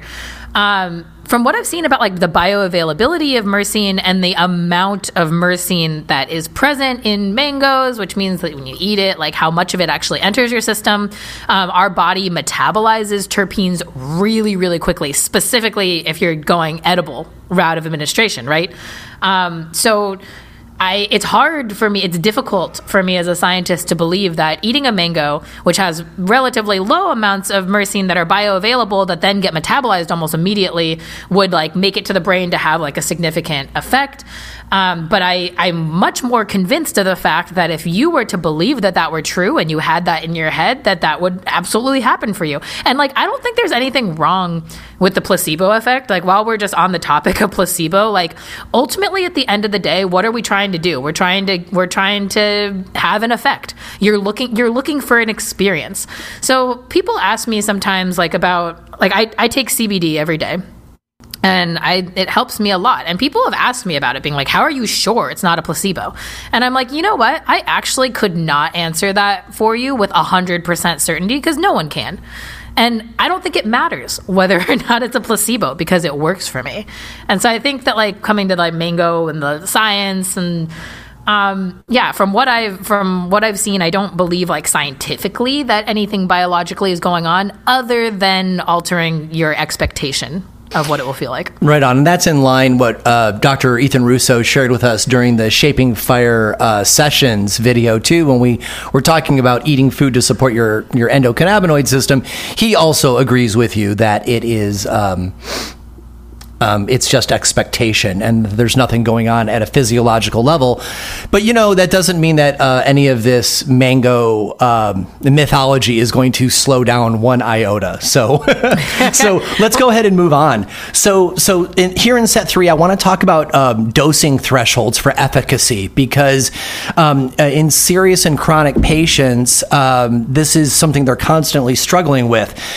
So many patients fall into like the overall bucket of immune disorders, rheumatoid arthritis, multiple sclerosis, lupus, Hashimoto, Epstein-Barr. I mean, there are so many of these people when you put them all together, and so many of them are using cannabis now. Some cannabis seems to help a lot.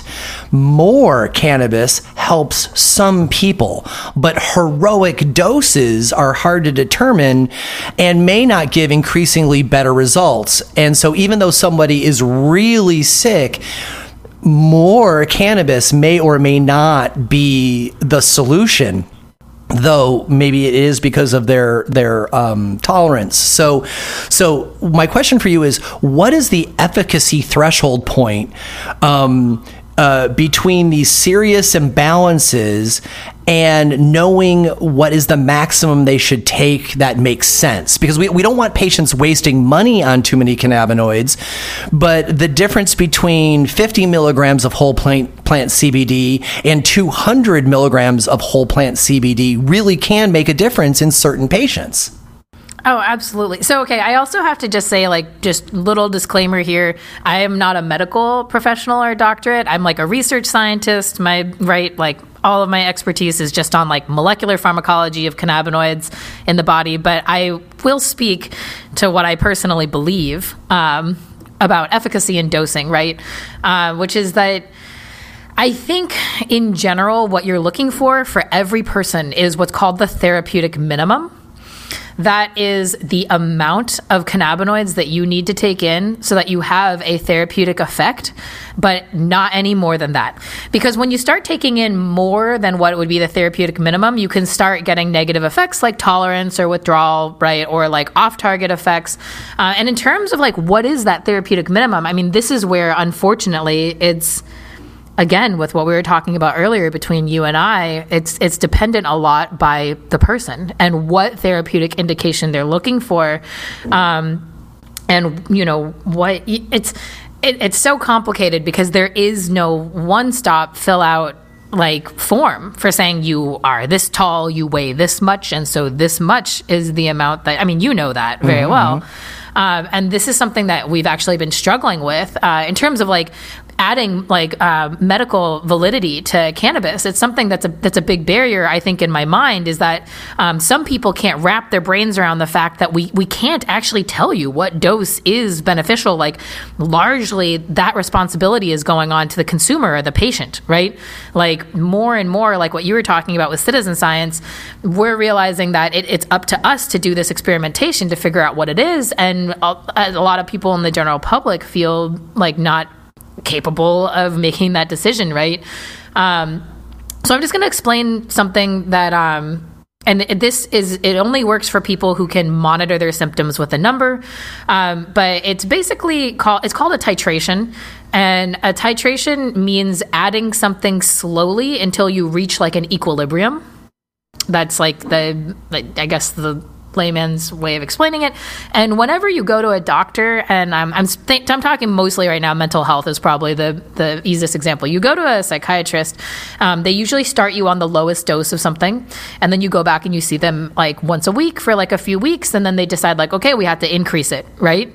And then you increase it, and then you see them once a week for a couple weeks, and then like maybe you increase it, maybe you stay the same. What they are doing is a titration, which means that they're starting at the lowest possible dose and then monitoring the effects of that molecule on you specifically as a patient. So in lieu of being able to do that with cannabinoids, depending on your medical professional, which also, if you have a medical professional that you could be honest with, that would be the best case scenario.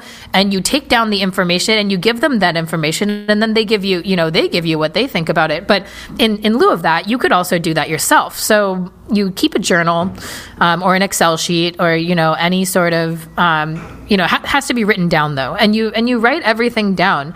You write down what you're using and why, and you give your symptoms that you're trying to reduce a number. You quantify them. And I know it's going to be subjective, and I know that it's going to be biased, right? Because you're the one writing it. But it's more information than you would have otherwise, and it's a good way to look at something with numbers sometimes and see. And so then you write everything down and you see. That's also the easiest way to decide or determine whether or not you're developing a tolerance, right? And eventually, like for people who are just getting to know themselves, for people like you and I who've been, using cannabis for years and years, you end up just kind of with a inherent knowledge of yourself, yep. I think. Mm-hmm. But for people who are just getting started, I say start small. Like it's always great to start small and then to increase, and like depending on what you're looking at improving. You could give it a little bit of time, because certain effects take time to see. There's different effects level. There's acute effects of a molecule, which is like immediate. So the acute effects of THC would be the high, right? But then there's like more long-term effects, like the downregulation of CB1 receptors. That might take more time. It might take like a week or 2 weeks, might take 3 weeks. It depends on the person. And if you're writing everything down, and if you're being very intentional about your use, and I realize this sounds like kind of a lot of work, but once you get in the habit of doing it, it really just kind of becomes habit. There also are apps out there that will help you, like tracking apps and habit apps and things on the phone that I think that can be really, really useful in helping you to find out like what is the dose that's working and how is it working for you. And I think that unfortunately, this type of like self-evaluation is really useful for people who have symptoms that are outward facing, right? Like that you can see. It becomes much more complicated when you talk about something like cancer and you can't see your tumors or your mets, right?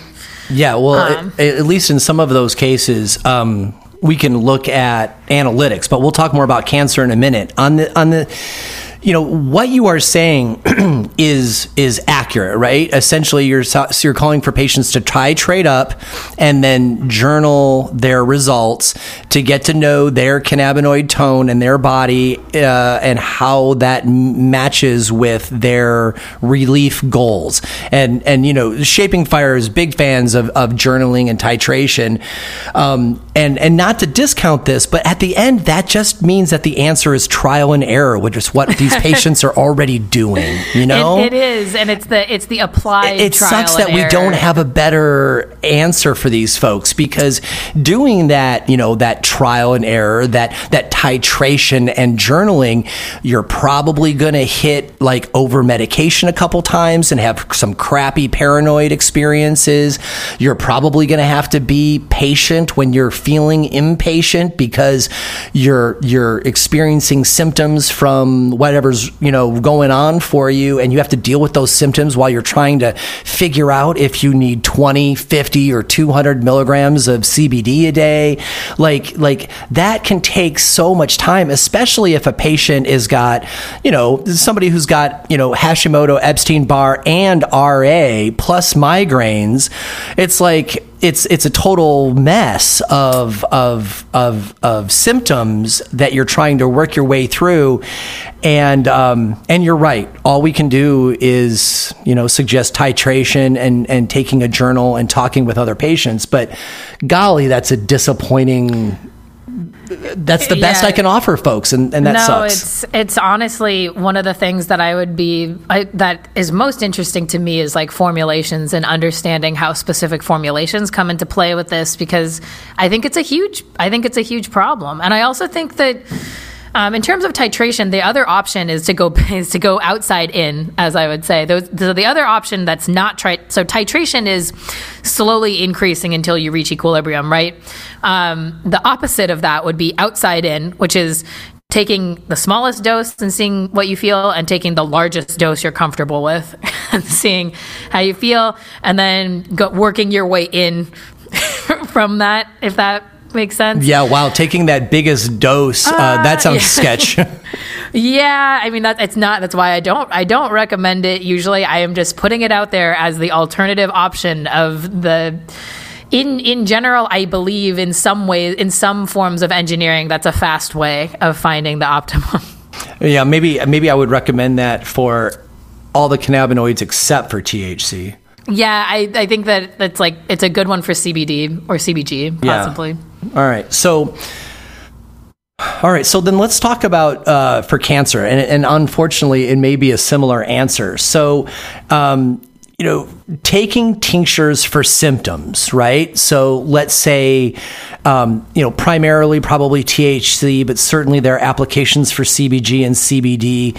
But let's just say generally 10 to 20 milligrams a day for THC spread out over the day is a very common dosage for folks who are in cancer treatment, just to help with the side effects, you know, so they can get back their appetite. They feel some muscle relaxation. They just feel better in this body that they are inhabiting, right? So, you know, 10 to 20 a day, that's pretty typical, versus the large doses of full extract cannabis oil, also known as RSO, for cancer patients who are going for a cure, right? For people who are going to a cure, that 10 to 20 milligrams a day, you know, depending on where they are in the cycle, will be 300 to 750 milligrams a day, which is like a whole hell of a lot of THC. And the thing is that, you know, the go-to protocol has been 60 milliliters of cannabis oil over 90 days. And that usually takes a big thwack at the cancer. And either the person will decide to do another round, or it's solved, or the patient doesn't want to do it anymore, either because their PSA numbers haven't gone down, for example, or they just can't handle that much THC in their life. It's a lifestyle choice.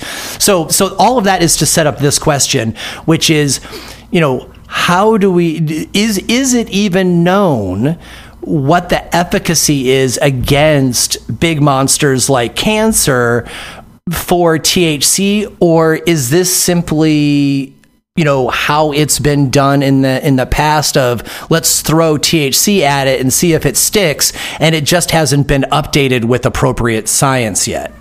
So the cannabinoids show anti-tumorigenic properties. Like it's been established, but the way that we test this in the lab has a lot to do with usually it's either a cell culture or animal model, right? Mm-hmm. And then we have all the human information out there, right? Like what you're describing, all the people with the protocol and using really, really high doses of cannabinoids. So like, is there science behind it? Yes. Do I know, or can we say like what dose, what threshold are the anti-tumor properties going to have effect? No, which is also why I think people lean towards more, because in general, yes, like if you're going to err on the side, if you want anti-tumor properties and you're trying to err on the side of getting those, then in theory, more or a higher dose would be better than less. I had a patient tell me that she was going to go big or go home, right? She's all like, if I'm not going to do chemo, I'm going to take all the THC that I can pack into my body because that's where all my chips are.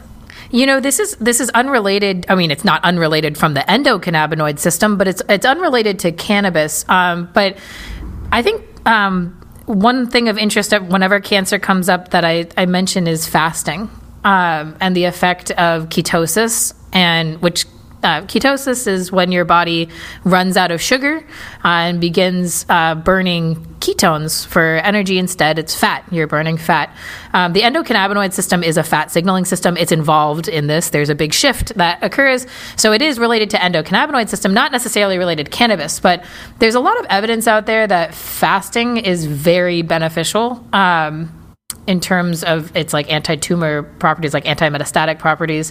And it also it's beneficial in general. This is like, this isn't the topic that we're on whatsoever. It's just something that I thought was worth mentioning. Actually, it's kind of on topic. Here, let me tie it in for you.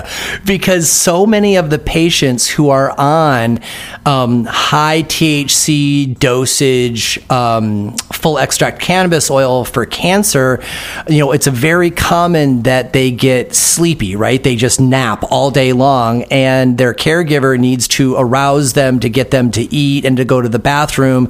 And one of the challenges with patients is to make sure they keep their weight up because they're spending so much time sleeping, and they get over the munchies part of cannabis really quickly.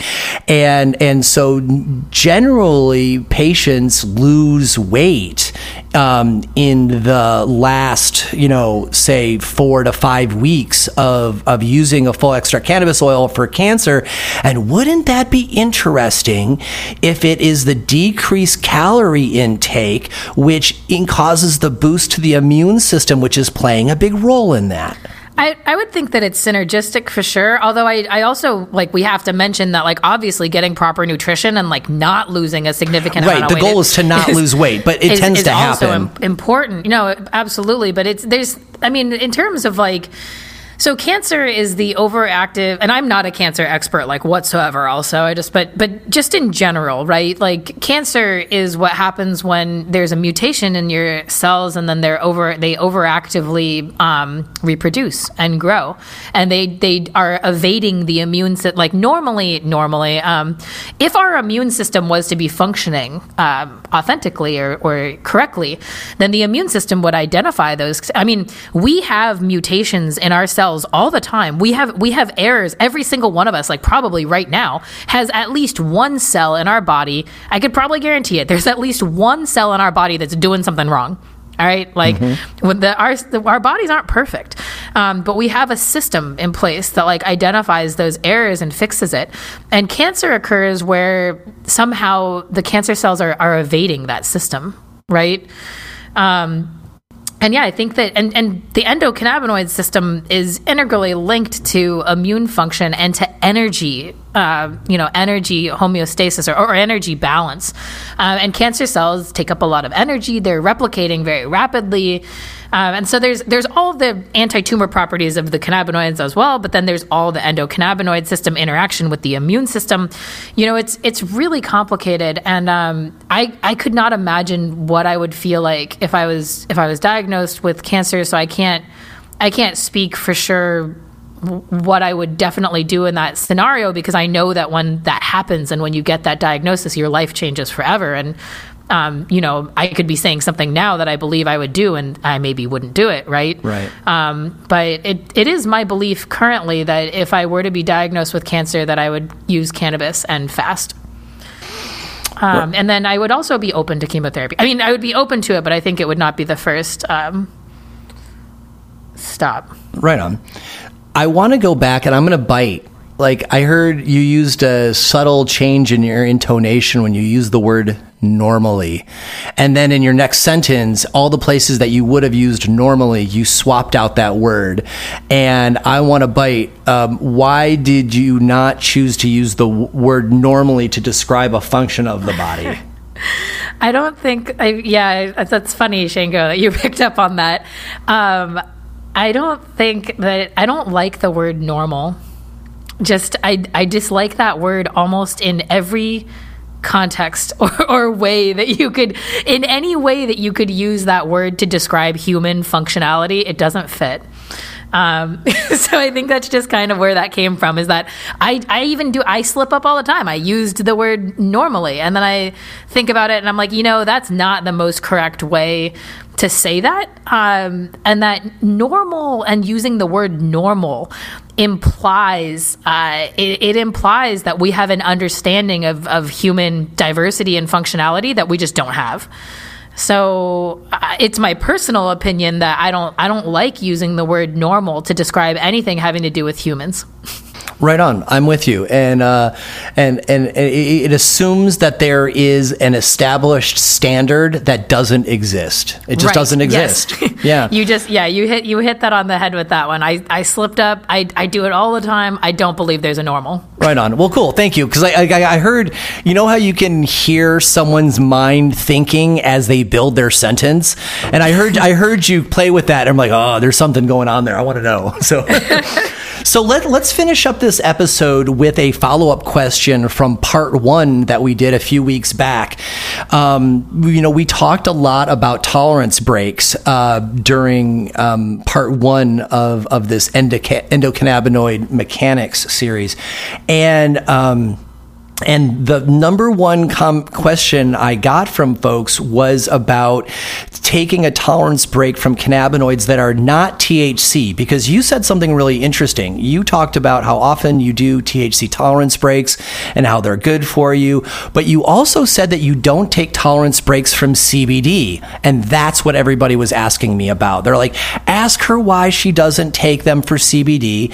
Doesn't she need to, doesn't Miyabi need to take a break from CBD because they may be getting a tolerance from CBD as well? And then I got the same questions. Well, how about THCA and how about CBG then? Because patients are all taking these various non-THC cannabinoids, and they all expect that they need to take a break from them, just like they would THC. But by your comment that you don't take one from CBD left everyone in a quandary. So will you flesh that out? So I realized that I actually misspoke because I use full spectrum products. So I don't actually technically take breaks from THC either. Because there's even trace amounts in your CBD stuff. There's small amounts, and then I smoke hemp flower, right? So there's going to be small amounts of Delta 8 in there as well. But it's small. Usually it's going to be well under 1%. So I don't take breaks from the cannabinoids, I guess, in general. That would be there we go. that would be the main way of putting it. But in terms of like THC and like larger, like relatively larger doses of THC, I currently am taking like a 1-to-1 CBG CBD extract every morning, and then like it has small amounts of THC present, and a bunch of other things, right? Like whatever else is in the plant. But it's interesting because like, do I need to take a tolerance break from these? Okay, so what is a tolerance break, and what is the point of a tolerance break for people, right? Like in general, the added benefit of a tolerance break, there's a couple added benefits. Like the first added benefit of a tolerance break is going to be to decrease your tolerance. That means that you are going to be able to get a larger therapeutic effect from less, right? That's the number one reason why people want to take tolerance breaks. I don't from my experience with CBD and the trace amounts of THC and now CBG that I'm experiencing with, I don't experience a tolerance effect because I'm using them at relatively low doses. So it just means that like I'm not taking more every day. I'm taking the same amount every single day and I'm still getting the therapeutic effect. So I'm not experiencing tolerance. So for that reason, like in number one, like there is not really a need for a tolerance break in that one way. In terms of like, that's the first reason to have a tolerance break. The second reason is kind of like a lesser reason to have a tolerance break would be just to like judge your perspective of like whether or not something is working for you, whether or not it's having a negative effect on your life. I have taken breaks for that reason. That's actually one of the main reasons why I take regular THC breaks. It's the reason why I stopped drinking a couple years ago, just to like just to check in, right? To check in and being like, how is this affecting my life? How is this affecting my health? And I think that that's important to do. But for me personally, the giant added therapeutic benefit that I get from, CBD, now CBG, and trace amounts of THC plus whatever else is in the plant that we're talking about, right? Like the terpenes and the flavonoids and, bioactive fatty acids and everything.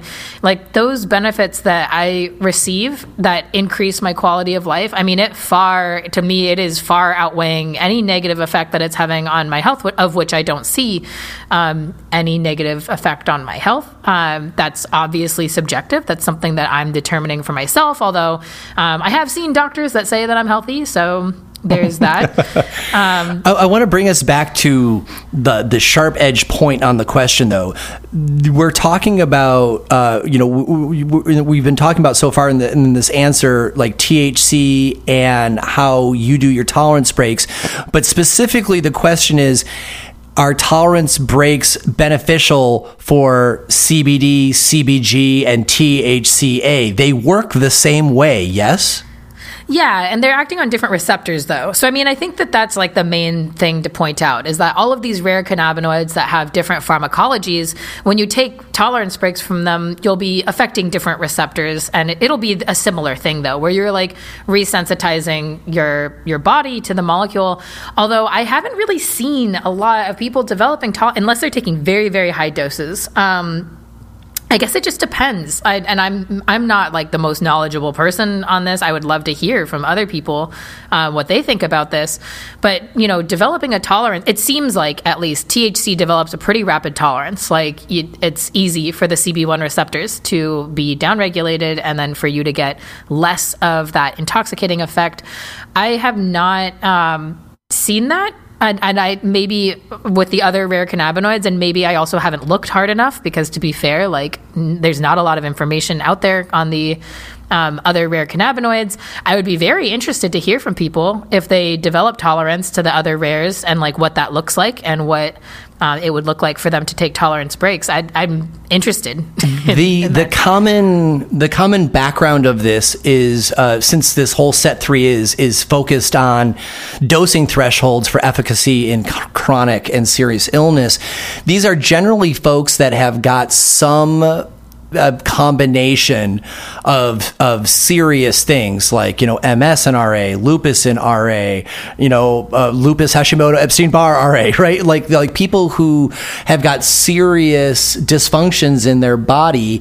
And these folks describe this experience of bouncing from solution to solution because their body adapts to the solutions quickly and their suffering returns. And so it is incredibly common for me to hear from these high difficulty patients that, I did, CBD worked for 5 weeks and then it stopped working. And so I moved on to CBG, and CBG helped decrease the inflammation for a few weeks and then it stopped working. And then they moved on to mushrooms and then that worked for a while and that stopped working. And then they're like, so then I went back around to CBD. Oh, CBD was now working again. And so many of these patients, they hop from method to method to method to I mean, and they're even switching from drugs that have different methods of action, right? So it's not even always the method of action. It's as if they need to keep goosing their immune system with different solutions to refreshen it, right? And so it's these folks that are looking for any way to refresh their body's reaction to these natural plant medicines. And when you said, inaccurately that you take a break from CBD, people were all over this because they're like, should we not be taking our breaks from CBD? And I think that the answer is actually, yeah, they should be. Well, I think it also depends. So for people who have really high inflammatory and chronic disorders, like this is, again, I'm not a doctor, I'm not a medical professional, I'm not a nutritionist, I am just a scientist, and this is just my opinion of my life. But, it's not just the cannabinoids that I use to manage my chronic disorders. I have altered pretty much every other aspect of my life that you could I shape my entire life around my chronic mental health, chronic pain, and chronic GI issues. I try and maintain the lowest possible systemic inflammation levels. I mean, we talked about inflammation in the last one. I think inflammation is at the heart of a lot of these problems, specifically immune system problems. And so I would say, as advice, in my opinion, is that you have to find a way to potentiate the cannabinoids. You have to find a way to make them more effective. And there are a number of ways you can do that, right? Like by modifying your diet, modifying your fasting or your eating window. I take cold showers and do breathing exercises, right? Like people who've heard of Wim Hof. And then there's stretching, yoga, mental health work, low grade cardio, strength training, working out. There's all of these other options that you could do that potentiate, they increase the efficacy of the cannabinoids. And I know that for a number of reasons, those things are extremely difficult to implement in your life. And they feel like this when I say all of them out loud, it's like, oh my God, I can't believe I do all of those things. So it's really about one at a time, and certain things will work for certain people more than others. Right. But I can't tell you what has worked for me, or have any of those one things worked for me, or is it the combination of all of these things that are somehow working together? I don't know. That's actually a really good point, is to bring us back to the holistic nature of this. And while I know that the inflammation patients that I've worked with would howl at the idea that they do weight training, right? And that they lift things because most of them feel so broken and weak. The body doesn't really know. I mean, for this application, the body doesn't really know the difference between a 1 pound weight and a 20 pound weight. All it knows is that it's being put into a stress and release of the muscle sets. And so it is going through the body actions that respond to that, and there is healing and efficacy in that. And so, I like the fact that you recognized the mental impossibility of that for these patients. Oh, and yet just find something heavier than nothing. Or just nothing, just body training. Start with what is good for you. I have hypermobility issues. I injure myself really, really easily. I don't lift now that I've been lifting for a while, I've been able to increase my weights. But it's all about what you're comfortable with and what actually brings things to your life and that are manageable to you to do. I think that's the starting point. And then what you said about a 1 pound weight. I mean, you do a 1 pound weight for 6 months, it'll turn into a 5 pound weight. You do that for another 6 months, it'll turn into a 10 pound weight. And then you'll get to 20, Right on. Well, Miyabi, thank you so much for joining me again on Shaping Fire. I enjoyed our first interview for part 1 so much that I was glad that you were open to do a part 2 in endocannabinoid mechanics. And people love it, to be able to hear this level of scientific detail from a scientist who is able to put it in layman terms, human terms, is a real joy for most of us. So thank you so much for sharing your expertise and good cheer. Well, thank you so much for having me. Honestly, I really enjoy your questions, and your listeners must be a pretty sharp bunch, So don't. I mean, in terms of layman type stuff, I'm excited. The questions are not layman questions. Right on, excellent. Well, yeah, I'm pretty stoked with the Shaping Fire audience too. People come here when they want to get serious, and I'm grateful they're here. So thank you, Miyabi. If you have missed part 1 of endocannabinoid mechanics with Dr. Miyabi Shields, you can go back and enjoy Shaping Fire episode number 78. That was the part 1. It is fabulous, and you should definitely check it out if you you just started with this one. If you would like to learn more from Miyabi, I strongly suggest that you follow their social media, which is just absolutely filled with rich content, and how I found out about them. The more reliable platform for that right now seems to be Instagram, and their Instagram is at Miyabi PhD, and that's MIYABE PhD. So Instagram seems to be the best place to go. However, the secret is that the TikTok material is actually more fun for the moment, and the TikTok, TikTok keeps deleting Miyabi's account, but for now it is also at Miyabi PhD. So follow both the Instagram account and the TikTok account to stay up on festive cannabinopathic learning with Miyabi. You can find more episodes of the Shaping Fire podcast and subscribe to the show at shapingfire.com and wherever you get your podcasts. If you enjoyed the show, we'd really appreciate it if you would leave a positive review of the podcast wherever you download. Your review will help others find the show so they can enjoy it too. On the Shaping Fire website, you can also subscribe to the newsletter for insights into the latest cannabis news, exclusive videos, and giveaways. On the Shaping Fire website, you will also find transcripts of today's podcast as well. Be sure to follow on Instagram for all original content not found on the podcast. That's at Shaping Fire and at Shango Los on Instagram. Be sure to check out the Shaping Fire YouTube channel for exclusive interviews, farm tours, and cannabis lectures. Does your company want to reach our national audience of cannabis enthusiasts? Email hotspot@shapingfire.com to find out how. Thanks for listening to Shaping Fire. I've been your host, Shango Los.